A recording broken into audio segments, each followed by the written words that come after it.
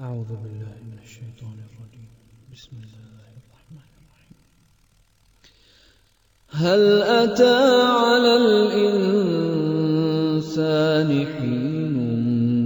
من الدهر لم يكن شيئا مذكورا إنا خلقنا الإنسان من نطفة أمشاج نبتليه إنا خلقنا الإنسان من نطفة أمشاج نبتليه فجعلناه سميعا بصيرا إنا هديناه السبيل إما شاكرا وإما كفورا إنا أعتدنا للكافرين سلاسل وأغلالا وسعيرا إن الأبرار يشربون من كأس كان مزاجها كافورا عينا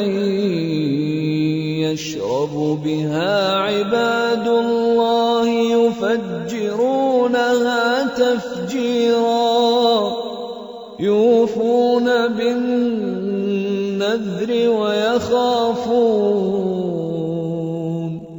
ويخافون يوما كان شره مستطيرا ويطعمون الطعام على حبه مسكينا ويتيما وأسيرا إنما نطعمكم لوجه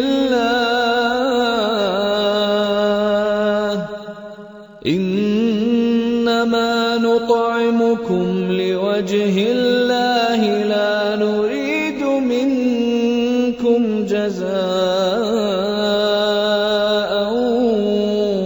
ولا شكورا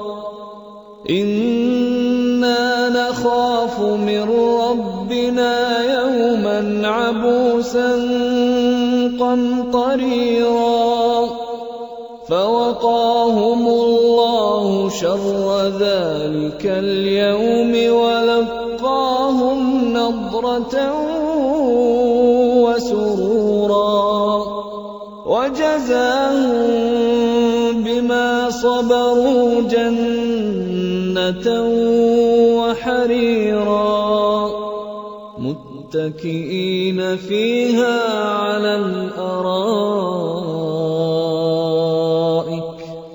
لا يرون فيها شمسا ولا زمهريرا ودانية عليهم ظلالها وذللت قطوفها تذليلا ويطاف عليهم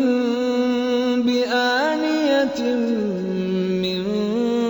فضة وأكواب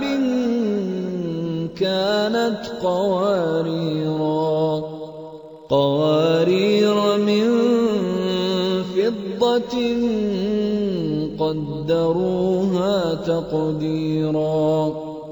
ويسقون فيها كأسا كان مزاجها زنجبيلا عينا فيها تسمى سلسبيلا ويطوف عليهم ولدان مخلدون إذا رأيتهم حسبتهم لؤلؤا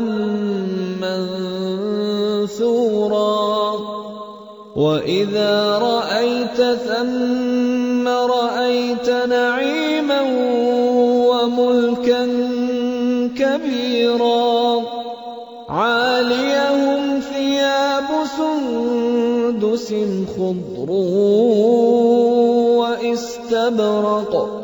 وحلوا أساور من فضة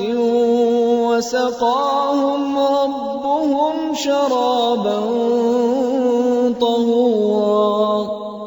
إن هذا كان لكم جزاء وكان سعيكم مشكورا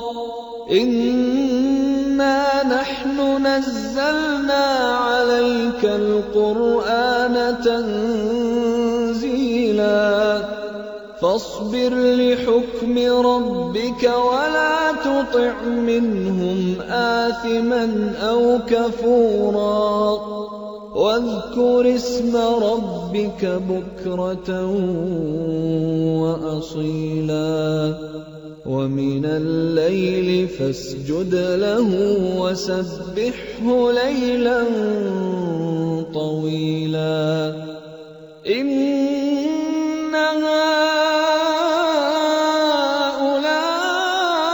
هؤلاء يحبون العاجلة ويذرون وراءهم يوما ثقيلا نحن خلقناهم وشددنا أسرهم وإذا شئنا بدلنا أمثالهم تبديلا إن هذه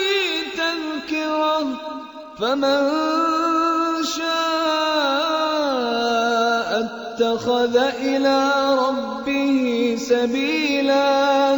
وما تشاءون إلا أن يشاء الله إن الله كان عليما حكيما يدخل من يشاء في رحمته والظالمين أعد لهم عذابا